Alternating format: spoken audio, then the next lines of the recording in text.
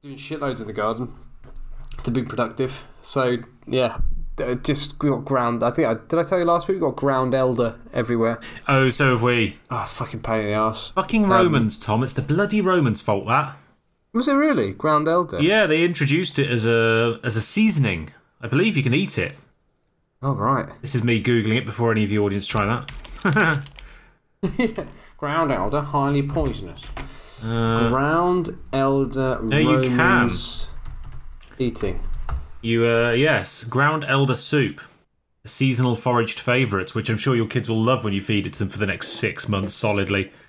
I was trying to get it out of your garden. That's good. That's a very, very good fact. We consume a lot of yogurt, and we've come across. We're a high yogurt family. Oh yeah, and we've come across faya.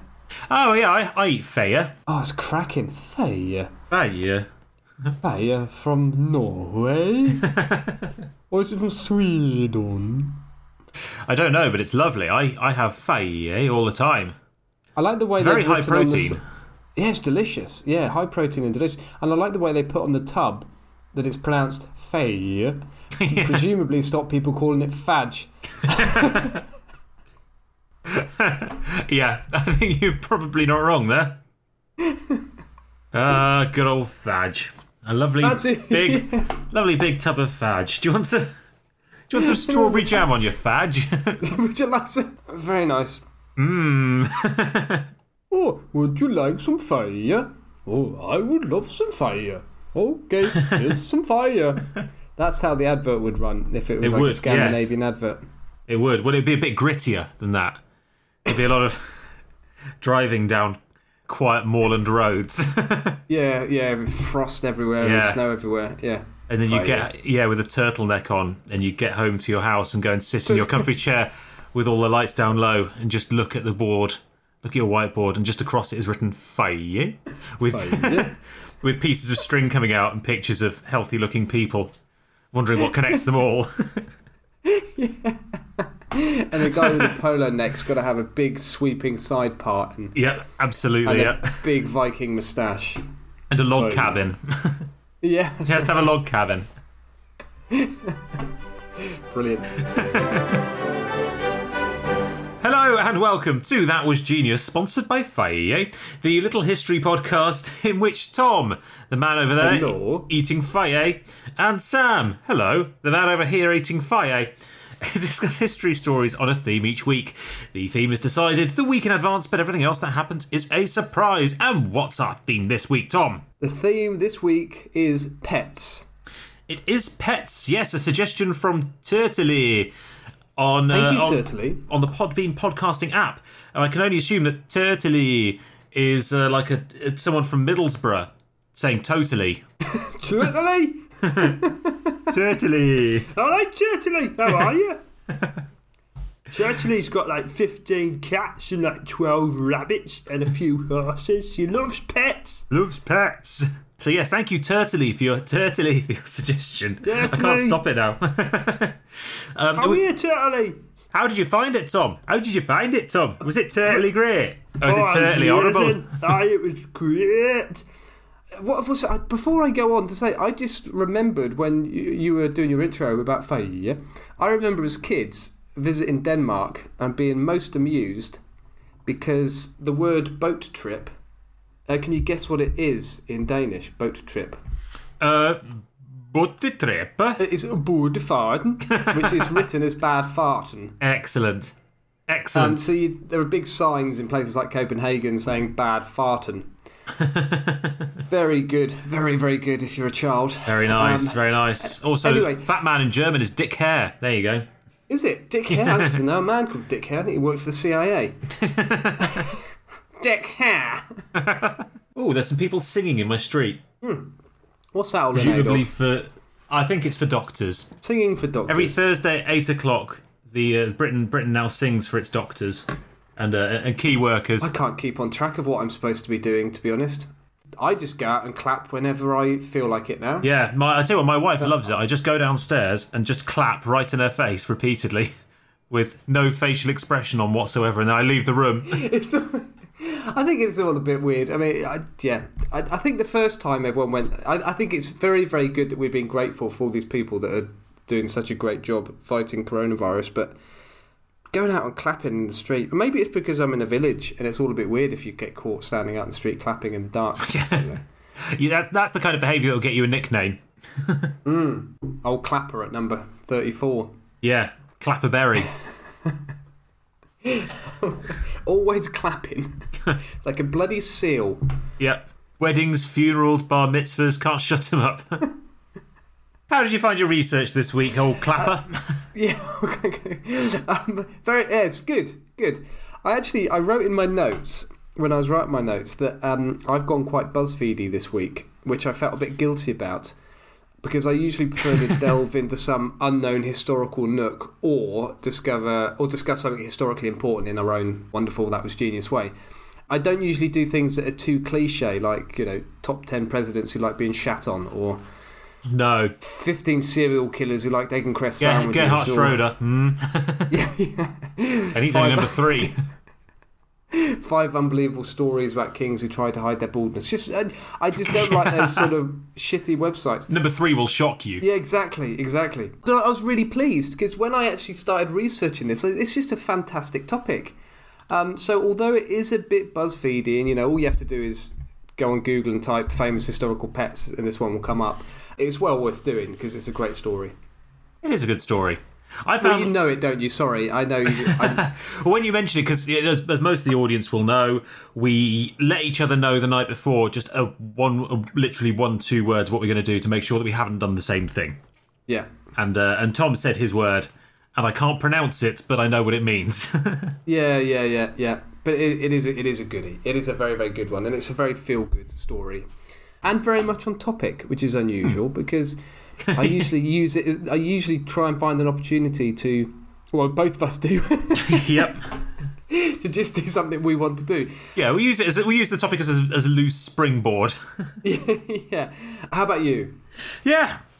Good. Found a good story. Pretty pleased with it. I've got a couple of quotes from and source, but to be honest, I'm just telling my stories like I usually am. Same old. Just tell him my stories. Tell him a story. Sam's stories with Sam. Yeah. We've had some good feedback from listeners this week, haven't we? We have. Our listeners have been telling us their stories. Yeah. Yeah. What did we have? Well, talking of nurses, we've got Rachel. I think that was today she got in touch with us. It was first thing this morning, yeah. Yeah, thank you, Sam. She loves the show and thinks we should do nurses, and I think we should do that next week, Sam. I think nurses is a great one. Yeah. Yep. I think that's a very good topic idea. Yes, nurses. Oh yeah, it's A. Scott. We're doing our clap for you, Sam. Done. Did you notice how she signed off her complimentary message in a slightly ambiguous way when I first read it, at least? Because I thought she keep up the great work, Sam. Yeah. Thank you. Yes, I shall. I was about to tell her to fuck off.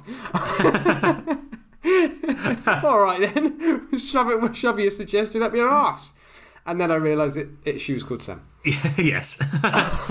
She was in fact signing herself off rather than complimenting me. Yes, yeah. Singling out one of 2 people for praise. 50% of us are doing great. Do better. Thank you also to Jake Peterson, who also messaged us just a couple of days ago to say hello and thank you. Yeah. I love doing the self-congratulatory bit. It's wonderful light audio masturbation. Very nice. Yeah, just little testicular titillation. Yes, topicular titillation. Testicular. Yes, and he's been suggesting that we do hobbies as a topic, which I thought was a very good one as well. So we've got a few in the bag now. Yeah, that was good. Katie Lyle seemed to think it was amusing that Sam corrected me for my Byzantine speaking Latin joke. Yes, thank you, Katie. Peak nerd. She says. Yeah, Sam's hard enough to work with as it is without you wading in, massaging his big ego.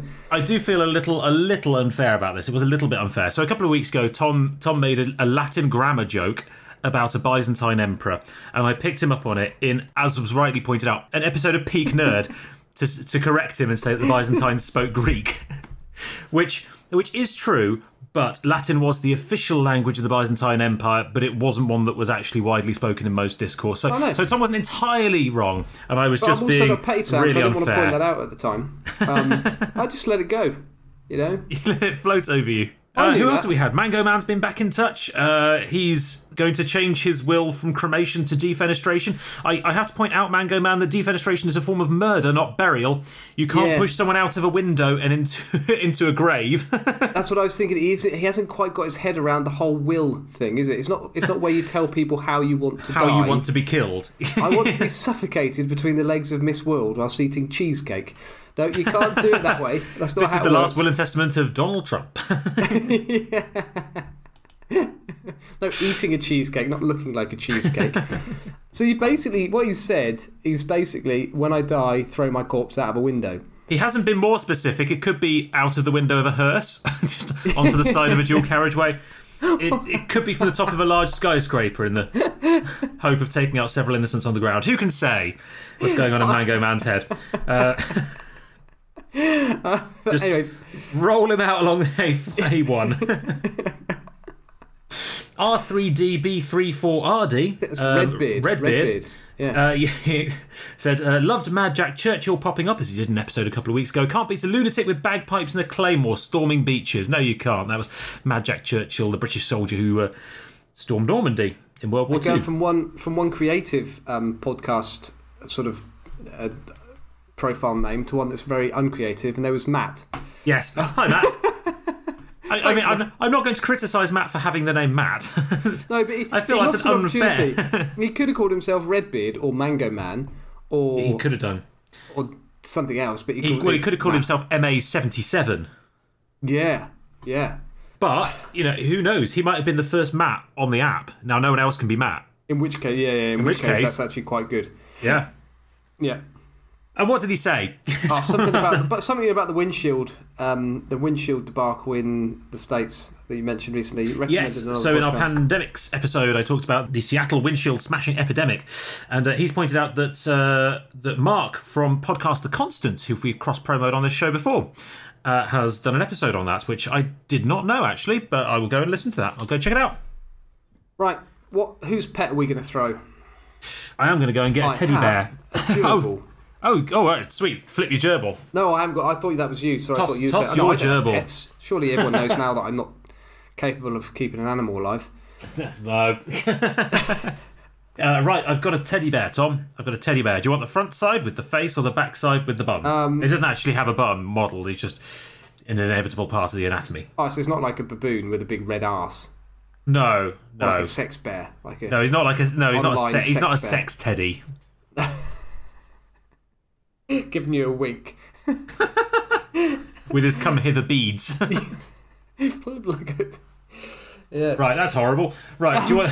I'll take his backside, please. I know you will. Dirty bastards. Oh, there we go. Hit the laundry rack. And you've won, Tom. Hit the what? Hit the laundrette? He hit the laundry rack. I threw him really far. You've won, Tom. Oh, excellent. Right, I'll go first because we're going to go from one bear to another bear. I'm going to talk about Wojtek. Wojtek the bear. Hold on, let me do that again. This week, I'm going to talk to you. Yeah, because see, in my notes, I haven't got a little cue that I'm supposed to see. Oh, right, okay. This week, I'm going to talk about Wojtek the bear, Iranian Polish corporal. Oh, actually, or I could do it as Winnie the Pooh. Wojtek the bear, Iranian Polish corporal bear. Yes, Wojtek the bear. Anyway, I think I've pronounced it right as Wojtek. Now, there's a Winnie the Pooh story I want to read. Well, yeah, because this is a great story. It's like the Battle of the Bulge set in the 100-acre wood. There's the Flak 88 burst overhead. With Eeyor's got his umbrella. Eeyor's down his foxhole. It's raining shrapnel again. Is Tigger's bottom made of springs? No, he's stood on a landmine.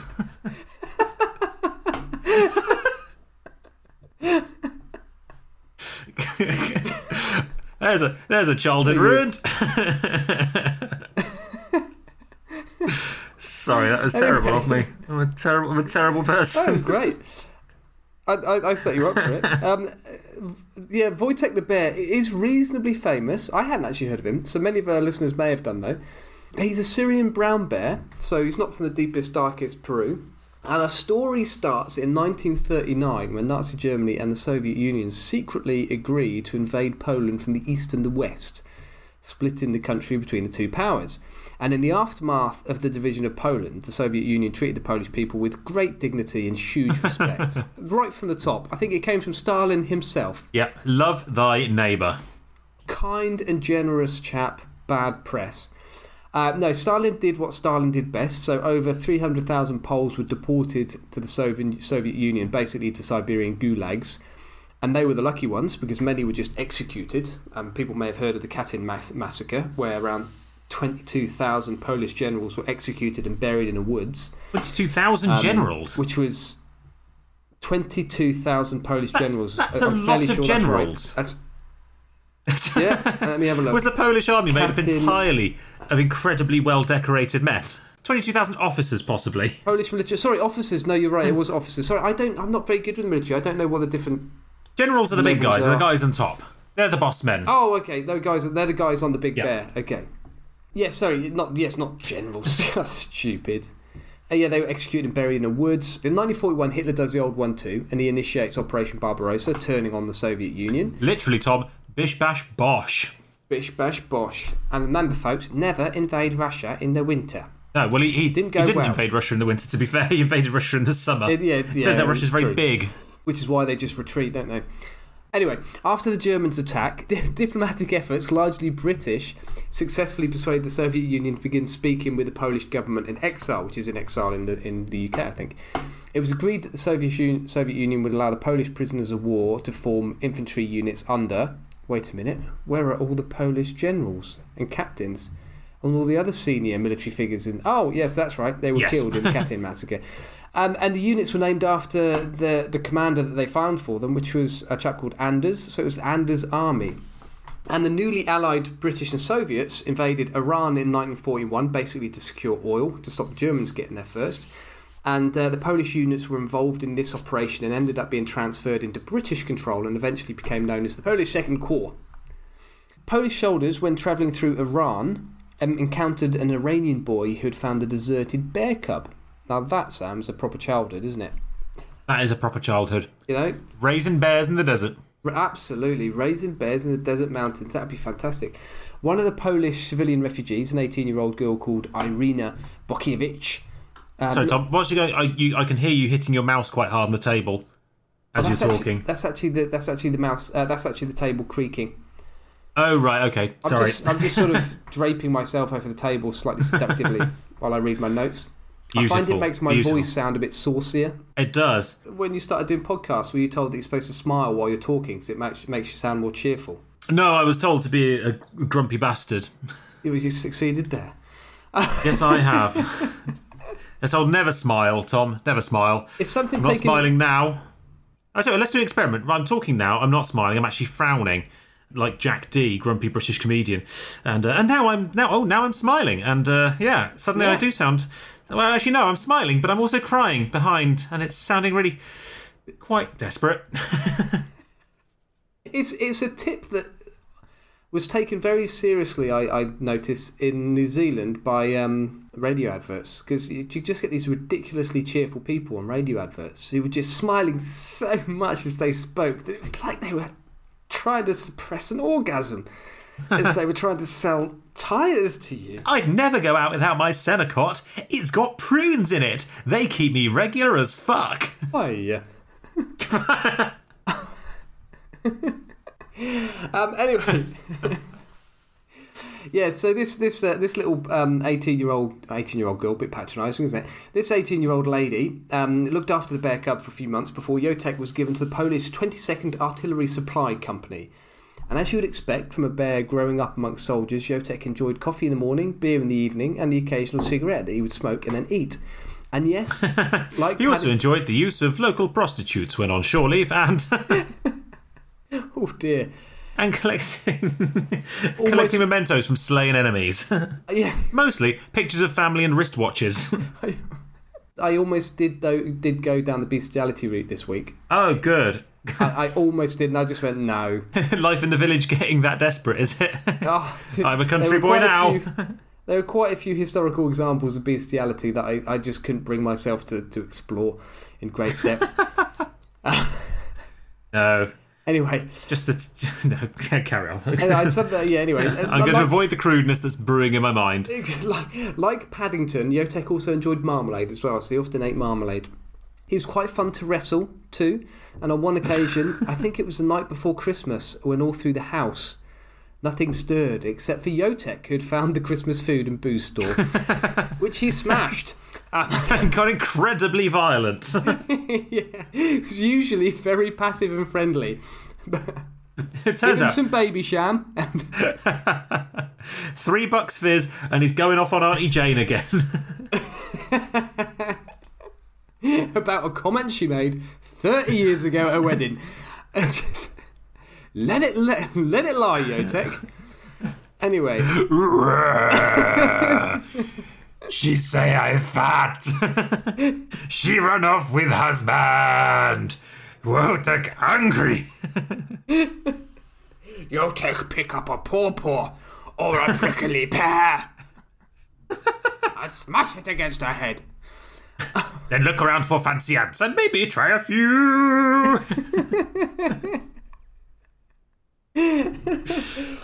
Yotek travelled. I don't know how that segued, but you started and I felt like I should carry on. It was a bear connection. It was a fictional bear. It was a necessary bear connection. That's a bear. It was a bear necessary. Yeah, very good. I did get it. I know. It was very good. Yotek travelled with a Polish company throughout the Middle East and into Egypt. When in Iraq, he apparently stole an entire washing line of service women's underwear. Of course he did. Of the Polish soldiers. Yes. They just threw a sausage into the pile of pants. Oh, he did it all on his own. Smeared them all in marmalade. Now go get them. You'd wonder what would if you were going to the effort to smear all that underwear with marmalade, you may as well have just taken it. Yes, absolutely. Well, it's plausible deniability, isn't it? Did you steal that underwear? No, my lad. I just smeared it in marmalade. It's kind of my thing. There's no way I would have stolen it. That'd be a ridiculous thing to do. That would be a stupid thing to do. My thing is to watch ladies come back and be confused because there's marmalade and jam all over their knickknacks. Yes, Marmite in a gusset. Yes, absolutely. Good amongst the turd. There's also yes. What? God, let's move on. Oh dear. Whilst in Palestine, Yotek also scared the shit out of an enemy sympathiser who was trying to steal ammunition from the camp. When he not stealing ammunition. Ammunition from my the God! Camp. What? From the camp. And this young man wandered into a shower, one of these presumably one of these pop-up showers, and turned around to find Yotek. Butt naked, trying to dry himself off. And apparently this Palestinian shouted really rather loudly because he just encountered a 6 foot tall, 30 stone bear, and was obviously caught. There was a phrase, Tom. That phrase you uttered there for the gay community makes complete sense in a completely different context. But it turns out Yotek actually worked out himself how to turn on the showers and cool off. Have a little chap, Yotek. He also, apparently, the Polish soldiers taught Yotek to hold new recruits up by the boots, just to scare them for a bit of a laugh. A bit of a initiation ceremony there for some younger Polish soldiers getting bangled by a bear. The British Army has milling. The Polish Army has mauling. It's really just a matter of pronunciation, Tom. Milling is bizarre. We discussed that a few episodes ago, didn't we? We did. Anyway, from Egypt, the Polish Second Corps were transferred to Italy to fight alongside the British 8th Army in the Italian campaign. And pets weren't allowed on British transport ships, so the Polish made Yotek a private. And he was given all the things that a private would be given, so he had all his rations, and he was actually given double rations because he was so bloody big. So he could eat as much marmalade and honey as he liked. Sweet. Confusing up two fictional bears. Merging Which he did out of a picnic basket. Which bear was that? Yogi. Yogi. Yogi. I don't know. Never watched Yogi Bear. I know you do a good Yogi impression, so I'm not going to stop. I do. Go on, carry on. No, I'm done. Miser. Sorry. I'm trying to think of something suitably World War II-y to say in Yogi's voice. We'll fight them on the beaches. Oh, Babooski, there's an MG42 up on the hill. We're pinned down. Oh dear. Yotek's biggest moment was during Is that Tigger? Oh no, he stepped on a landmine again. T.I. double girl.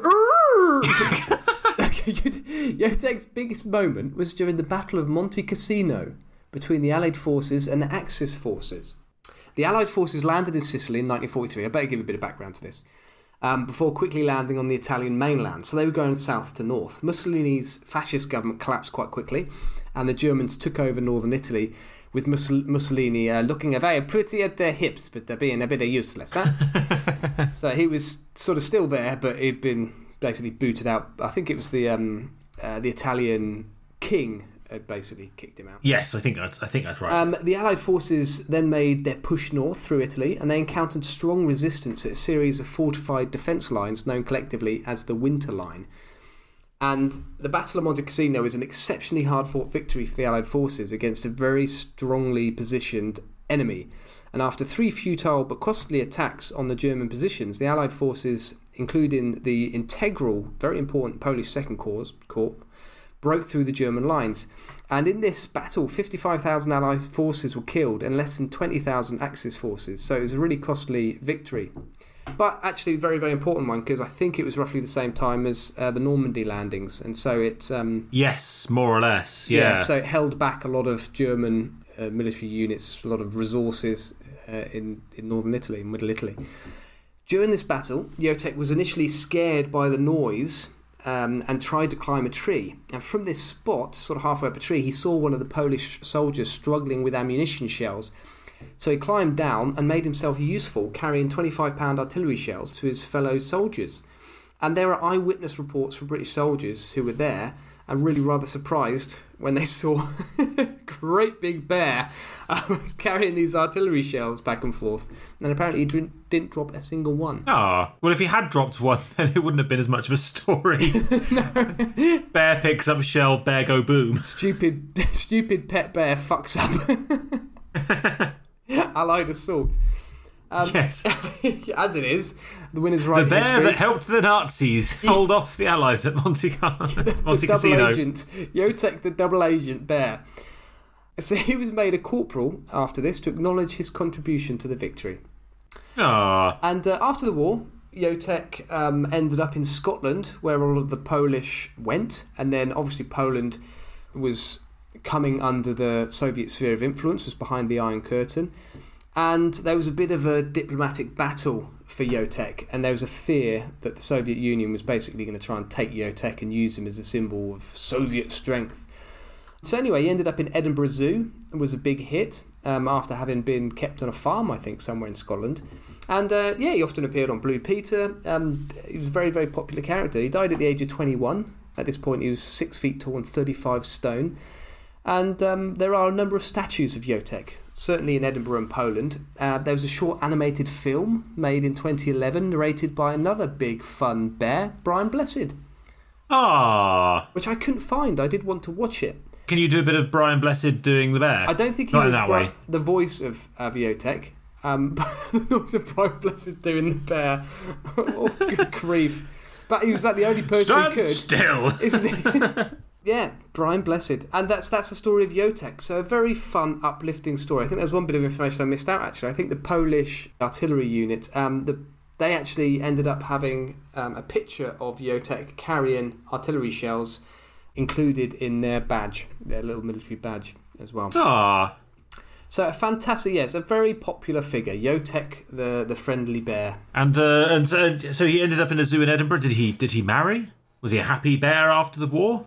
I think he was happy. I think he died of a condition related to his esophagus, and it's been from smoking. Exactly, it's been hypothesised that it was the smoking and then swallowing lit cigarettes, possibly. Wow. But no, he seemed to be very, very happy. I don't think he was shell shocked at all, and he was a very, very popular character. And he was visited a lot by Polish soldiers after the war. Very sweet story. Maybe I want a friendly bear who's good in a scrap and can handle a rifle. Tom, I was going to get a Dachshund, but a Syrian brown bear sounds much better. It does sound fantastic, doesn't it? Yeah. But it's stealing underwear, eating marmalade. It's a whale of a time. It's a high risk pet, though, isn't it? It's one of those pets that at any moment can maul you to death. Yeah, but I mean, hamsters are no better. Have you been mauled to death? Yeah, that's actually true. They do. They're known to maul people to death. Absolute bastards. They're known to crawl up people's arses. Yeah. Yes, honestly, Doctor, it went up there on its own. Yep. Known to do that. They're devious little creatures. Oh, Clapperberry's back at the hospital again. I wonder what it is this time. Anyway, moving on. Thank you, Tom. That was a lovely story. So, much like you, Tom, I'm going for a faithful military mascot today because inevitably they're the most fun kinds of pets. They're the only pets who really got into any adventures. Much like yours, my character was a major propaganda source in his own war. No, I am also a major propaganda source in my own war. You are indeed. Against Ground Elder. They fear you, Tom. They fear your shovel. They've been telling their friends and family about you, and now they're all terrified. Yes, much like Wojciech, or how was it pronounced again? Sean. It was pronounced Sean, but I decided... Sean. Much like Sean, Irish spelling. My character was a major propaganda so it's source in... PJXNJEAN. Sean, yeah. My character was a major propaganda source both for the parliamentarians and the royalists, which might give you a clue, Tom, as to where we're going for this one. Yes, we're going for the Roman occupation of Britain. Excellent. Yes, no. We're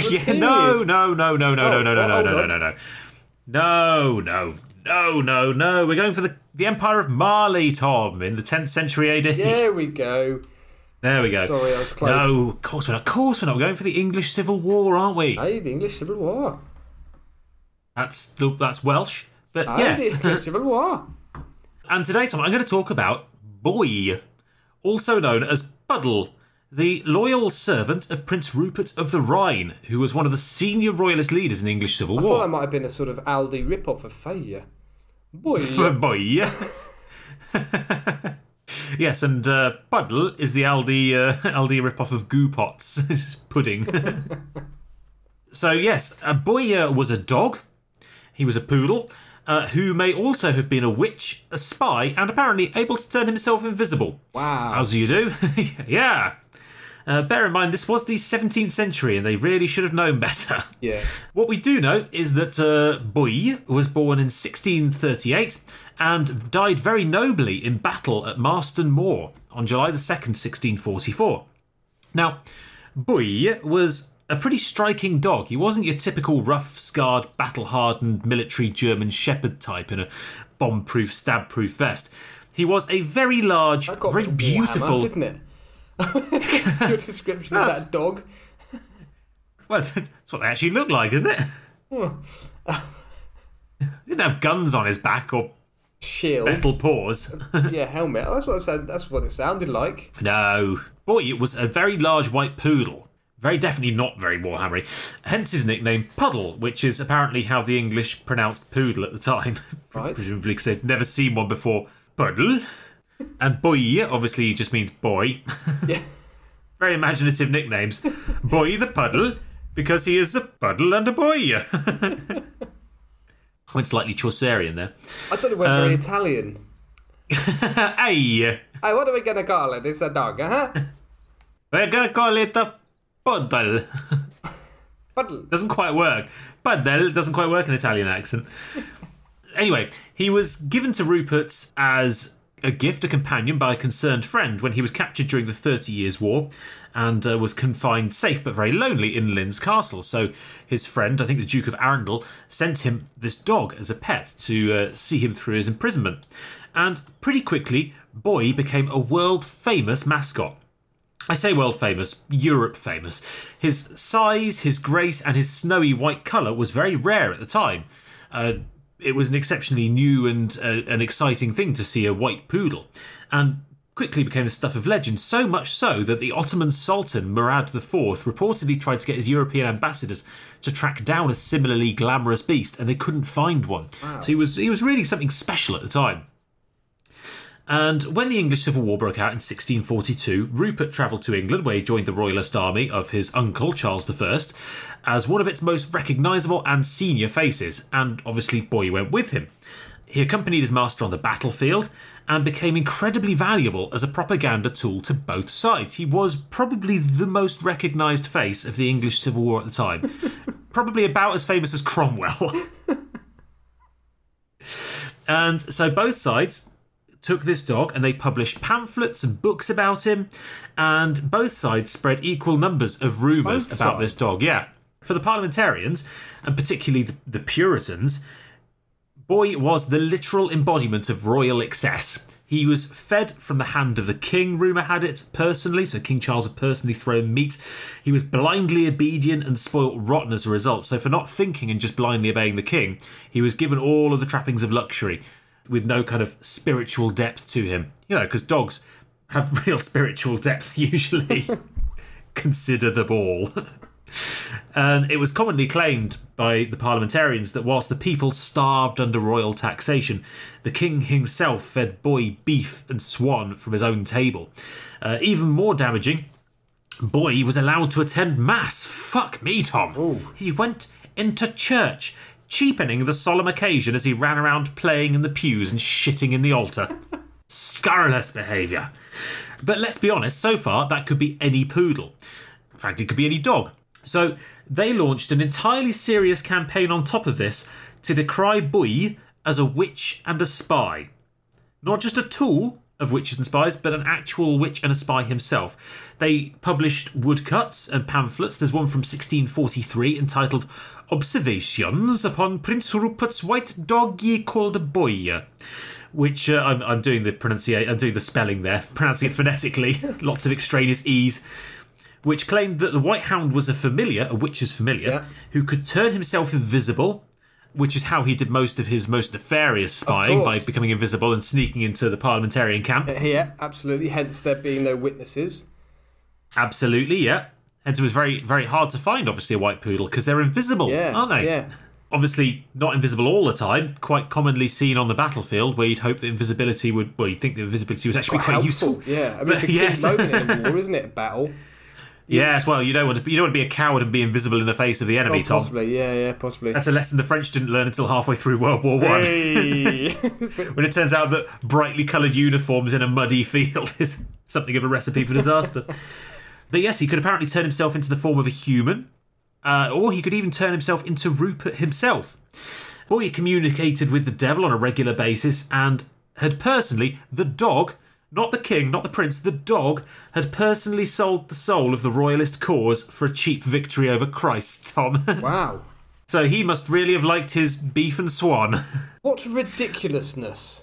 What top-hole ridiculousness. But bear in mind, this is at a time when suspected witches were still being burnt at the stake. Well, absolutely. And we discussed, didn't we? We discussed the other day about the 30 Years' War. Yeah, absolutely. Which was running at a similar time, slightly before, wasn't it? All the horrible stresses that put on society. And it was usually little old ladies with warty noses and slightly peculiar habits who got the brunt of it. Yeah. Absolutely. Or in this case, beautiful poodles. Oh, yeah, I suppose you're right. At the other end of the spectrum, beautiful poodles. Yeah, although, you know, it wouldn't be entirely unknown today for a little old lady with a warty nose to have a very well-kept yappy poodle. Yeah, yeah. Who is almost certainly, having met some yappy poodles in my time, communing with Satan. And we're going through on a personal level. Yeah, we are. I think we should bring back witch hunts. I think we should burn some poodles, personally. Barbecue some poodles at the stake. Yep, absolutely. Failing that, put a mop on a cat, use it as an effigy. Burn them in absentia. I love animals. I'm not suggesting we do that. Just saying we could, and it might get rid of the plague. So they were deadly serious about this. They were deadly serious. Just get rid of the 5G. That'll do it. Oh, of course, yeah. You don't need witches. 5G will do it. Yeah, the thing I read the other day, Tom, which has completely convinced me, is the fact that human beings are made of electric. Yes, It's something I genuinely read. Yeah. And so we really need to understand vibrations. Well, and the vibrations of 5G. Yeah. Well, as you know, Sam, I've been in the fitness industry now for 8 years, and I've encountered... You have, so you know your bullshit. Yes. Huge amounts of shit. I've encountered a lot of people who are very, very convincing when you first start listening to them, and then when you actually listen to their words, you realise they're full of shit. And I remember going to a conference and having one guy talk about how being barefoot was a really good idea because it improves your proprioception and it strengthens all those little muscles in your feet, and your ankles have got something like 40 joints. They're very complicated. And I was thinking, okay, yeah, this guy knows what he's talking about. I'm interested here. And then he started talking about how walking barefoot also neutralises and earths your energy. Oh dear. And that's when I went, this guy's a twat. I mean, scientifically speaking, it does earth you.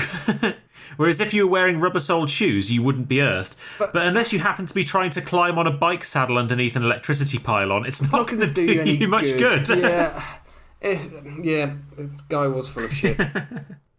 High vibrational shit. Yes. It was connected with adrenal fatigue syndrome, and if any of our listeners hear that term, it's bullshit.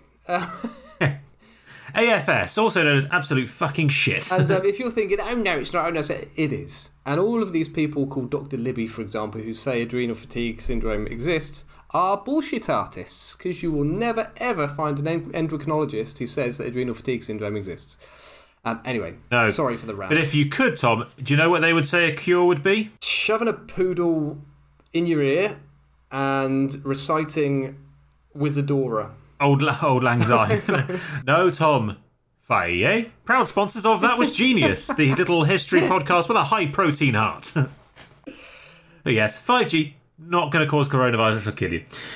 For the royalists, slightly more sensibly, whilst the parliamentarians are off on their homeopathic good vibrational shit, for the royalists, Boy was not only shown as the epitome of the royalist cause, he was a valuable tool to show up how bloody stupid and superstitious the parliamentarians were.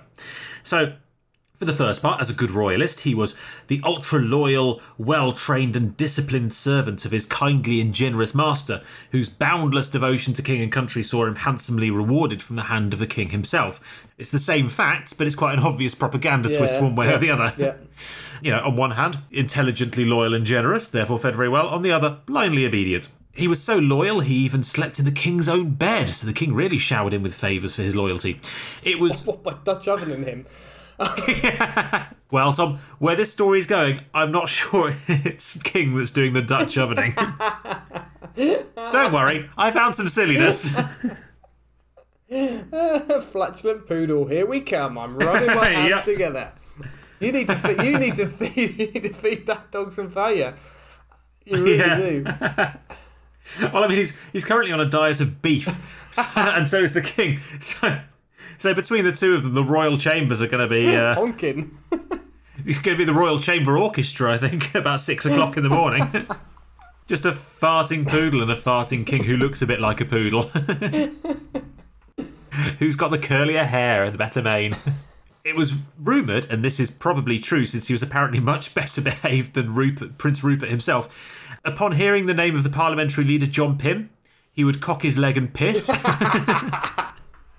Excellent trick. Nice one. And so beloved was he by the royalist troops, that he was promoted to Major General, which is one step above Brigadier. It's quite a senior position, becoming the first non-human officer in British Army history and the first official military dog. So there we go. He was a canine and an officer, a poodle and an officer. Isn't that a Tom Cruise film, isn't it? Yeah. Tom Cruise is more of a yappy little terrier. An officer and a gentleman. Is that Tom Cruise or is that... No, that might be Richard Gere. I think it is Richard Gere, yeah. Yeah. But Tom Cruise can still be a yappy little terrier. So we're getting an opportunity to have a dig at Tom Cruise. I'm happy. Yeah, why not? Take it. He don't come along too often in this podcast. But much more important than his value as a propaganda tool to his own side was his satirical value in knocking back the parliamentarians. Because, fucking hell, Tom, imagine thinking that someone's dog is a witch. Ridiculous. Especially the dog belonging to the nephew of the fucking King of England himself. What an absolute moron would think that. I don't know. You'd have to be fucking silly, is what, Tom? Fucking silly. I haven't got anywhere to go with that. You'd have to just be an absolute dingbat. I thought you were going somewhere with this. I was just waiting. No. I was hoping you'd jump in. I was just waiting. You just left me hanging. I thought you were going to come out with my notes have run out. I've just got parentheses. It's just ... insert humour here, and nothing's coming. I thought you were lining my well runneth dry. Oliver Cromwell, and I was going to go, oh yeah, that Oliver Cromwell. But I didn't know where it was going. I was like, Oliver Silly Pants. Silly Sausage Cromwell. Yeah. That's who'd think the dog was a witch. Big warty nose. And his silly, serious face. Boring Puritan ideas. Boring. Boring. My name's Oliver Cromwell. I'm boring. There we go. That's the comedy gold I was looking for. Who wants to go to Oliver Cromwell's? I've got no right. I've got no right to be sarcastic to you there. I let myself down a dead end of comedy, and you tried to save me. You're criticising me. And I've come back and biting you on your ass. I think we should probably abandon this idea. Carry on. And so what royalist writers did was publish their own satirical pamphlets in response to the parliamentarian pamphlets, giving Boy even more ridiculous superpowers. They decided if those guys are going to be stupid, we're going to show them how stupid they are by taking it to the nth degree. And people ploughed money into this. They were like, pamphlets and books at the time were not cheap things to produce. But they were churning them out. And one famous royalist writer, a guy called John Cleveland, claimed that Rupert himself was a witch and that Boy was his familiar and was in fact Satan incarnate. So Satan was walking the earth in the form of this giant poodle. And he was also, various writers this was a said... royalist saying this? Yes, he was, yeah, but he was taking the piss. Right, he was right. deliberately taking it above and beyond. Oh, okay. He was well known as a satirist, so he wasn't going to get in trouble for it. Sorry, I forgot you did say about satire. Yeah, okay. Yeah. So other satirists wrote that Boy was in fact the spirit of a lady from Lapland trapped in the body of a dog, that he could tell the future, he could smell hidden treasure, and was not only bulletproof, but was so quick that he could save his master by plucking flying balls out of the air. Nice. As in bullets, lead balls, not tennis balls. Less dangerous. Yeah. So yeah, he could apparently tell the future, Tom. Just not, it seems, his own future. Or maybe he wouldn't have been so bloody careless at the Battle of Master Moor. Bloody annoying as well, isn't it, when you can't speak any human language, but you can tell the future. Yes. It's really difficult to communicate that to anyone. Lassie took decades to train his people. Imagine a battle nudging Rupert. Thinking, Rupert, they're about to attack from behind. They're behind you. What's that, Boy? Do you want some steak? Yes, but not now. Not now. Oh, that's a nice steak. There's people behind you. Oh, yes, more steak. I'll have a sausage. Go on. Oh, why not? Oh, I like a sausage. Who's behind you? John Pibs. Oh, no, don't send me outside. It's a Pavlov's dog thing. Oh, I tried. Oh, some spare sausages. So there was also an amazing satirical pamphlet with quite a famous woodcut on it, in which Boy meets his parliamentary equivalent on the battlefield. And a big face-off, Batman versus Superman. Yeah. Be a bat dog versus dogging. Versus dogging.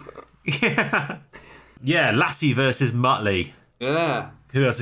Beethoven versus... K9. Yeah, that classic. K9, yeah, K9. For the cinema lovers. The shit robot dog from Doctor Who. Excellent. No, K9 was the film that was released at the same time as... what was it? There were two identical films were released back in the 90s. This is ages ago. Anyway, forget about it. Picture this battle of wits between two dogs, and the picture shows the parliamentarians facing the Roundheads on the battlefield, with Boy on one side and a dog called Pepper on the other, with his owner shouting, bite him, Pepper, trying to send him after Prince Rupert. And the proper name of the book is A Dialogue, or rather a parley, between Prince Rupert's dog, whose name is Puddle, and Toby's dog, whose name is Pepper. Very British. Very British. It's actually a much, much, much longer and very title in that, and very, very boring. But that's the abridged title, which is long blood enough as it is. It's actually, when you read into it, it's a satirical talk based on an argument between two preachers on each side of the argument. But anyway, it's a farting dog joke, and that's what we're going with today. The very, very superficial reading of this pamphlet. It starts off with the dogs shouting names at each other. Things like, "You perfumed Poncy Prince's poodle," or "You rancid ringworm-infested roundhead," that kind of thing. They then call each other witches and pontificate about the merits of their own armies, with "Boy, you're Puddle," listing the various noblemen standing behind him before pointing out Pepper's men clad in nothing but Pauper's red cotton. And Boy then starts to use his cunning and wits to convince Pepper that he's much cleverer than him, and that because he's so clever, Boy is fighting with the royalists, and if he was half as clever as Boy, Pepper would come and join him. And he eventually claims that he's hatched a plot. This is Boy, by the way, the dog. The dog has hatched a plot to use 1,000 barrels of gunpowder, 500 iron bars and 600 tons of stone to, quote, "undermine the Thames, blowing it up at high tide and sweeping the Roundheads away." So there we go, he's a terrorist as well. Very, very, very strange. Imagine him, though. Imagine a dog trying to pull 1,000 barrels of gunpowder down. Very determined. Oh, sausage. Yeah. That's he's just lit a string of sausages back from the powder keg. But yes, apparently this plot is so cunning that Pepper is amazed and swaps sides. He abandons Parliament to fight for the king, since his men are clearly and dogs are clearly much more intelligent and going to be on the winning side. And by way of swearing loyalty, Boy asks Pepper to, quote, "blow his nose backwards and to fart against all sectaries." Which he duly does, fart Tom. Against all secretaries? Sectaries, as in sectarians, I think. Right, oh, okay, yes, okay, not as opposed to all secretaries. Yeah, not... Poor Bob Cratchit is struggling enough already. I can do my own filing. You think that's a good hole punch? Watch this. Staple this. Alan Partridge. Is that what this dog sounded like? Yeah. Oh, your 3 o'clock appointment's arrived. The doctor will see you now. So yes, Boy asks him to blow his nose backwards and to fart against all sectaries and secretaries and other administrative staff, the head of HR. Which he duly does, creating such a massive stink that both armies have to leave the battlefield. At which point, in celebration, the dogs go and fetch some sheep's wool to use as a makeshift wig, just to finish off that royal look on Pepper. So he runs around guffing away with a pile of sheep shearings on his head. Brilliant. Yeah. So unfortunately, all good things and even all legendary dogs must come to an end. And at the Battle of Marston Moor on July 2nd... Well, it's dog eat dog, isn't it, Sam? It is dog eat dog world. I was trying to... through your whole story, I was trying to get the dog eat dog joke in, and I didn't really get an opportunity. So I panicked. Well, you can say that's a dog's life at the end. Okay. So, Battle of Marston Moor, July 2nd, 1844. Boy was either set loose or escaped from the royalist camp and was doing what he usually did, running around being invisible and catching bullets, apparently, until a Parliament... Encouraging other dogs to fart at secretaries. Yeah. You, Rex, over here. You'll never guess what. Great fun farting on secretaries. Oi, Goldie, come over here. You can roll in some sheep shit once you're done as a reward. Maybe that's what he did. Maybe what he did when he was invisible, his way of sabotaging the enemy, was just to sneak in behind their elderly Labrador, completely invisible, bark loudly in its ear, make it fart and shit itself in fear, and then leave. Thus disrupting high-level military meetings. Again, anyway, yes, unfortunately... not really using his powers to their full capacity, really, is it? I mean, there's limited uses for a dog that can turn itself invisible and can't be understood. That's true. That's true. It's almost as if he's not there at all. Yeah. I would go around and I would just sort of lower myself behind people who were walking backwards. Just let them fall over. And lie down behind them? Yeah, just let them fall over. Yeah, oh, nice. What else could you do? Or you could just go and steal all the sausages. Yeah. Wee all over their shoes, creating a slippery surface. I was about to say urinate in the boots, yep. Every time someone delivered orders to the general's tent, you could just run in and grab them like a newspaper and then shred them. Oh, the orders, not the individual. Yeah. And not the messenger. No, not the individual. No, that would be cruel. But no, the dog could shred your homework. That would be quite good, wouldn't it? It's a messenger goes into the commander's tent and they're being attacked by an invisible dog. That'd be a rather weird scene, wouldn't it? Yeah. Yeah, you wouldn't trust them, would you? So the messenger just starts having a fit, shaking a leg erratically. Get off me! What's this? Actually, that's the thing. You could cause uproar in the camp by going shagging the leg of the general's wife, like Sharp but invisible and a dog. Get off, you bastard! Yes. Unfortunately, at some point in the battle, whilst Boy was running around being vaguely, generally useless, a parliamentarian soldier, either with a pike or a gun, managed to find his way through the melee and killed the dog. It was quite a deliberate target as well, by all counts.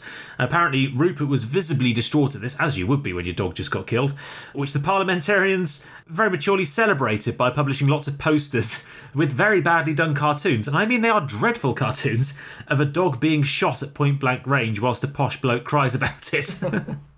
Terrible, terrible drawings.